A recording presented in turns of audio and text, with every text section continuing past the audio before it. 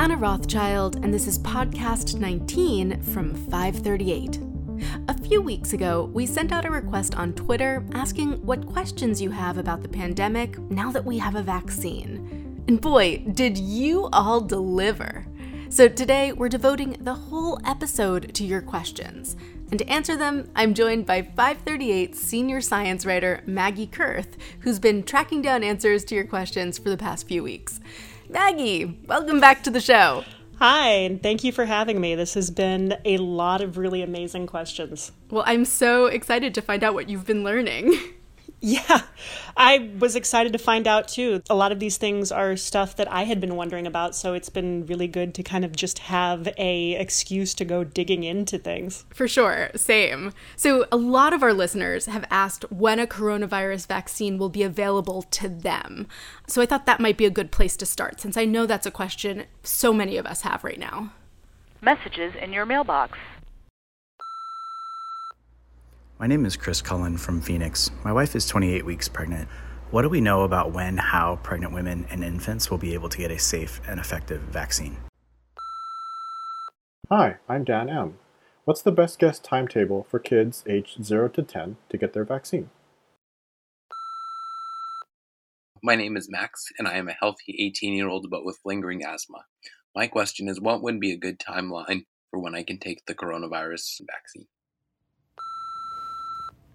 Hello, I'm Kamla. I am type 2 diabetic. What are my chances of getting my vaccine in the next 2 months? So Maggie, why don't we start with those who are pregnant and kids? What do we know about the vaccine availability timeline for those people? Well, so vaccine clinical trials, they haven't so far included pregnant or lactating women, if we want to just kind of start with that category. But I did talk to Dr. Rebecca Weintraub from the Harvard Medical School about some of this. The mRNA vaccines are not considered live viruses and therefore not suspected to be a risk to the breastfeeding infant. So there was no restrictions placed on pregnant or lactating women. Instead, it was clear while there's no data, there's a tremendous optimism that there's likely no risk to the breastfeeding infant. So many women now are opting in, including healthcare professionals, to receive the COVID-19 vaccine once it's offered. And I think it's really important to kind of understand that a lot of this is sort of par for the course. Pretty much everything has not been tested in pregnant and lactating women because of that ethical risk of who can you get to sign up to test drugs on a fetus? You know, it's kind of a difficult thing. So what we kind of have to rely on are indirect evidence, the kind of things that Dr. Weintraub is talking about. You know, there is no reason for us to suspect that this is going to be a problem. We have to kind of consider the risk in balance with the risk of COVID itself. I mean, we know that pregnant women are at an increased risk for severe COVID. And so it's going to be up to women themselves to choose whether or not to get vaccinated. The CDC is recommending right now that you just talk to your healthcare professional and kind of figure out how to make that balance for yourself. I will say I've already started seeing old friends of mine from college and high school who are medical professionals and who are lactating, posting on social media platforms about why they have chosen to get the vaccine, even though, you know, the vaccine hasn't necessarily been tested on them. But again, it's still everyone's own choice. You know, it's a choice you make for yourself. Like pregnant women, children are a subpopulation that's often not included in research trials. In fact, up until 1997, most of the drugs we gave to kids had never actually been tested on kids to figure out what the proper dosing for them should be. And people had really not grasped how different the proper dosing could be. It's not just that kids are small adults. You can't just scale it down that way because it's not just the size of the body, it's also how your metabolism works. I will say that sort of the one exception to that rule is vaccines. Because we routinely give vaccines to kids and even infants, we have actually done pretty extensive testing on vaccines in particular in kids, in people under 18. Right. And since 1997, since those new laws kind of went into effect that started to incentivize testing drugs in younger populations. That's really changed a lot since then as well. But it's just one of those things where, like, I think we take for granted sometimes that we know how things work in everybody, and sometimes we don't, and it just takes time to figure out those different subpopulations. Right now, the Pfizer vaccine has been tested in kids down to age 16, and the Moderna vaccine is down to age 18. But below that, that's still stuff that's in clinical trials. Both Pfizer and Moderna have started those trials for kids 12 and up, but that's going to take some time. Right now, most of what we have is some data from Pfizer on about 100 kids who are between the ages of 12 and 15. They didn't find any safety concerns. There's other vaccines that have also been doing trials with children. AstraZeneca had some of those in the UK, but that subgroup was actually dropped from the trials in mid-December, and no one's really sure exactly why that happened yet.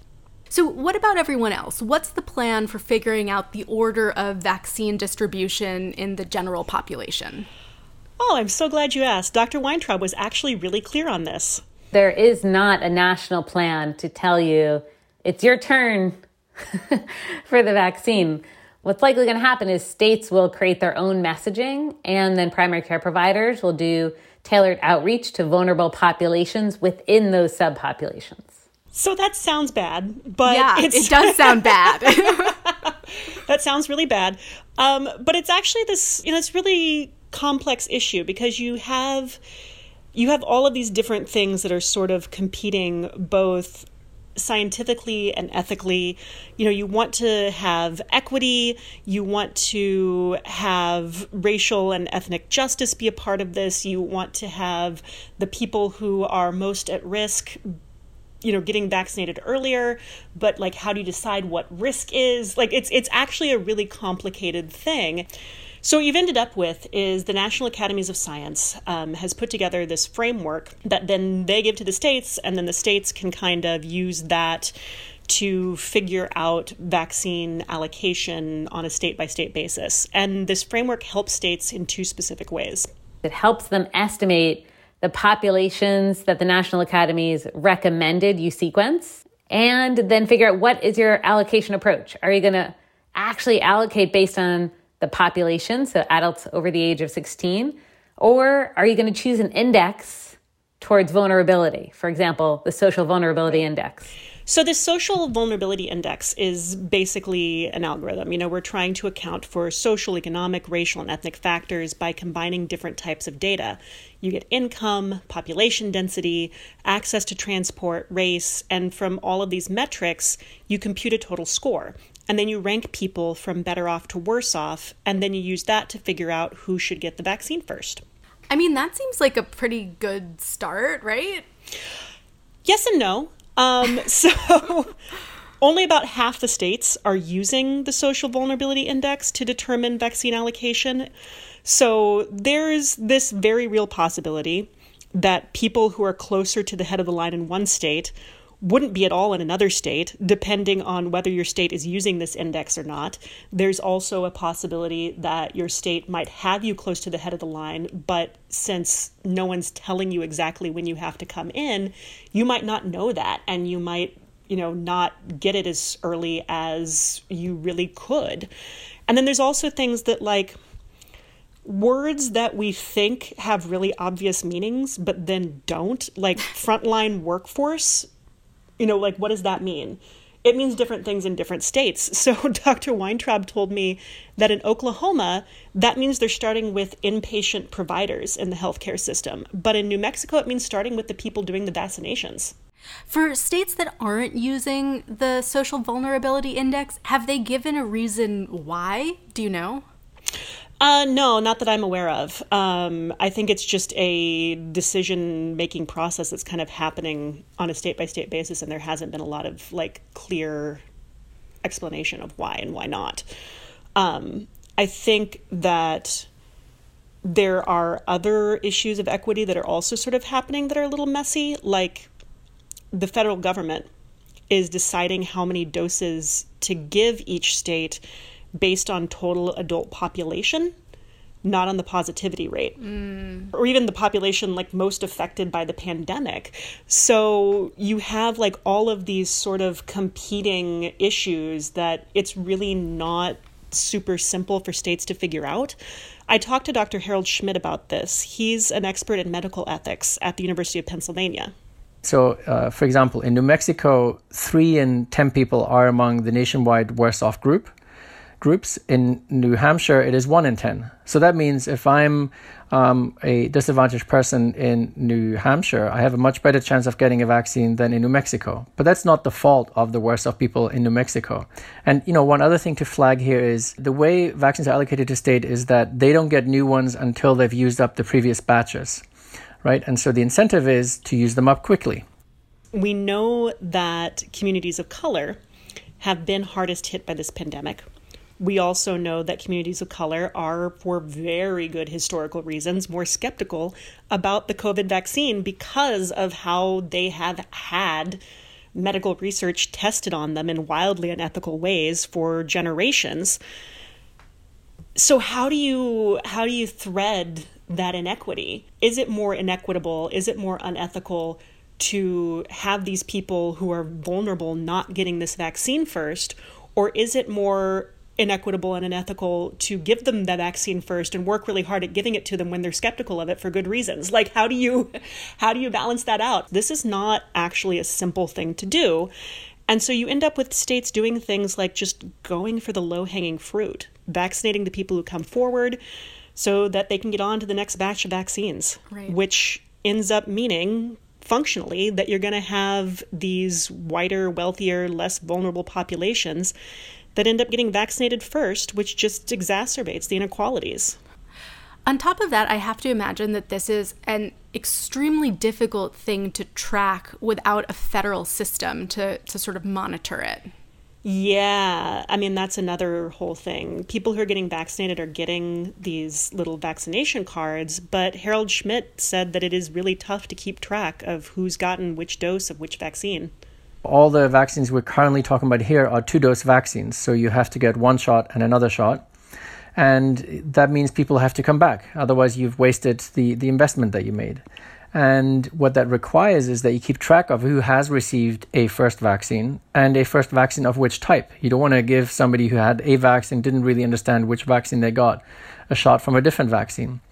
And what issue that raises is that many people who are undocumented are at high risk. But if we come up with tracking frameworks that require identifications or that could be perceived as requiring identifications, that could have chilling effects. That could mean that these populations don't want to come forward and get a vaccine. But it's really critical that here we find tracking systems that deal with the problem that we have multiple vaccines in ways that don't penalize people with unclear immigration status, because that's not what helps public health here. Public health is helped if we don't mix immigration policy and healthcare.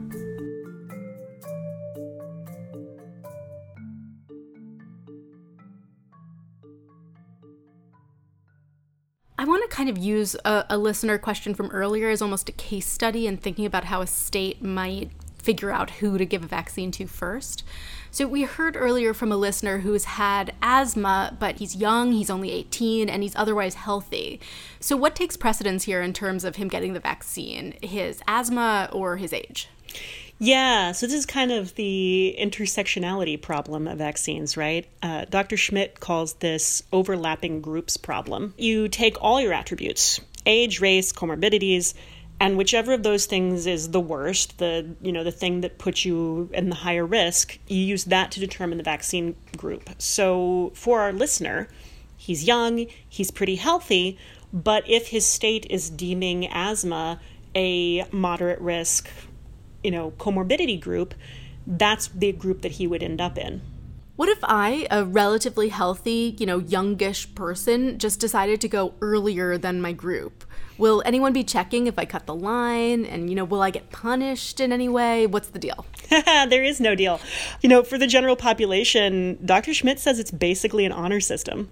Right now, the vaccine is available within these kind of closed ecosystems of hospital systems and things like that. And so you have these administrators deciding who gets precedence, who's going to go first. But once it's out there in the world at Walmart, at Walgreens, at CVS, they're not going to be doing a lot of background checking to determine whether you're there in the right place. You're not going to get a call from your state with the vaccination date and time. You're not going to have somebody telling you it's your turn. And so you're also not going to have somebody telling you it's not your turn. It's going to be all sort of based on us trusting each other to not jump in line and to let the people who need it get it.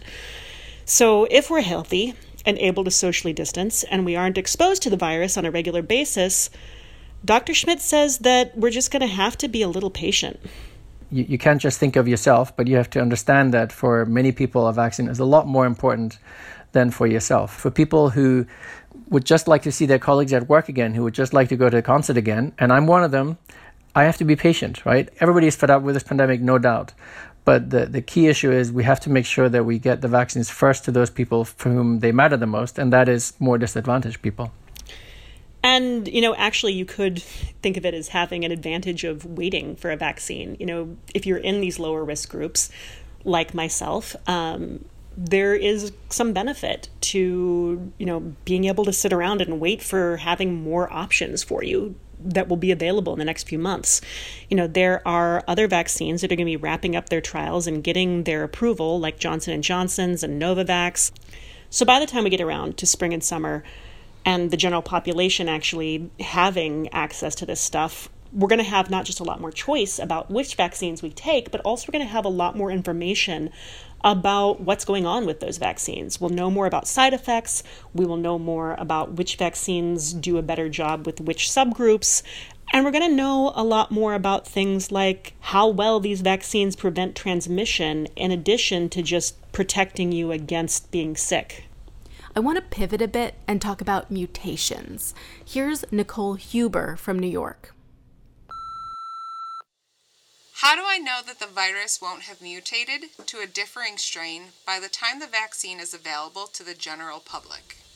Maggie, that's a really good question, because all of the vaccines are targeting that spike protein on the coronavirus, and there are these new strains in the UK and South Africa that seem to be spreading quickly, which we talked about a bit with Dr. Fauci in the last episode.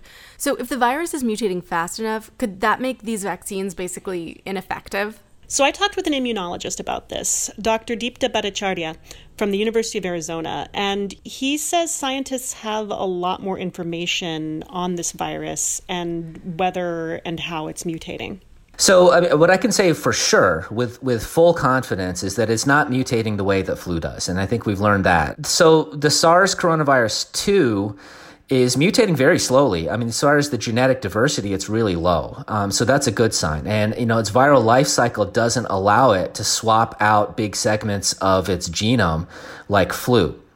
So that's good because, when we found, say, the targets for antibodies, where when an antibody sticks to the virus, it prevents it from getting inside of cells, there's a good 5 or 6 different places that the antibodies can stick to and inhibit infection. We got a lot of questions from readers, particularly because of flu mutations. So everybody knows that you have to get a new flu shot every year. By the time you get the vaccine, the virus may have changed again, and the vaccine you get might not work very well. And so everybody is thinking about this in the context of flu. Flu is not a great analogy for COVID because flu viruses are sort of special in the way that they change and how quickly they change. I kind of like to think of it a little bit like that board game Boggle, where you have all those different letter dice in a cup and you shake it around and dump it out and you can find different words each time. That's sort of the way that flu viruses work. You can have multiple of them infecting the same cell, and once they're in there, they're shaken around like a Boggle cup, and something entirely new is coming out. They mutate faster than just about any other virus we have to deal with. They mutate more frequently. COVID is not that. Now, that's not to say that a mutation will never happen. We have already seen this virus evolve from the strain that originated in Wuhan. So these UK and South Africa strains are not the first mutations of the virus. But mutations are a lot less likely with SARS-CoV-2 than with other viruses. And even if they do happen, they're not changing the virus all that much. Dr. Warner Green, who's a virologist with the University of San Francisco, explained why. So with SARS-CoV-2, the cause of COVID-19, its replication cycle is quite different than that of influenza. And interestingly, it has a proofreading enzyme. So when it reproduces itself, it proofreads. And so it makes fewer mistakes than most RNA viruses. So it's less variable than, for example, HIV or hepatitis C. So it tends to hold its sequence quite faithfully, not perfectly faithfully, but quite faithfully, which is good news for a vaccine development program for sure. I literally am incapable of tweeting without having an error. I'm constitutionally incapable. Even, it doesn't matter how long I stare at it. There will always be an error in my tweets. It just doesn't matter. I guess COVID does a better job of proofreading than I do. And that is why mutations we've seen so far haven't changed the virus in a significant way, which means there's a really high chance the vaccines that are out now, or will be out very soon, will still be effective next year, when the rest of us are actually finally getting around to receiving this thing. And scientists are also really optimistic that the mRNA vaccines could be modified quickly, so if there's ever a new strain that does seem to be evading the vaccines that we have now, we could probably overcome that hurdle more quickly than the time it takes us to get a new vaccine in the first place. Right. The beauty of mRNA vaccines is that you can just sort of cassette in a new gene sequence. It's one of the reasons we could get vaccines out so quickly, because scientists had already been working on similar vaccines for other types of coronaviruses. And so once COVID arose, they could kind of just like quickly pivot to that and just cassette in a new sequence. So if, and you know, this is a really big if, the current vaccines aren't as effective against this new South African strain, I know some scientists have said they could come up with a new vaccine for this specific strain in as little as 6 weeks. But all that being said, what do we know about how long immunity will last from any of the vaccines that are currently on the market? One of our listeners, Yale Park from Arizona, had a question about that. Is the vaccine something to be taken once, a shot that needs to be taken once every few years, or will it be something needed seasonally, like the flu shot? It all really depends on how long immunity from the vaccines last, and we don't know that yet. You know, we don't know how well these vaccines are going to prevent you spreading the virus, even if you don't get sick, because there is a reasonable possibility that a virus could hang out in parts of your nose or throat where it is on one side of a mucus barrier.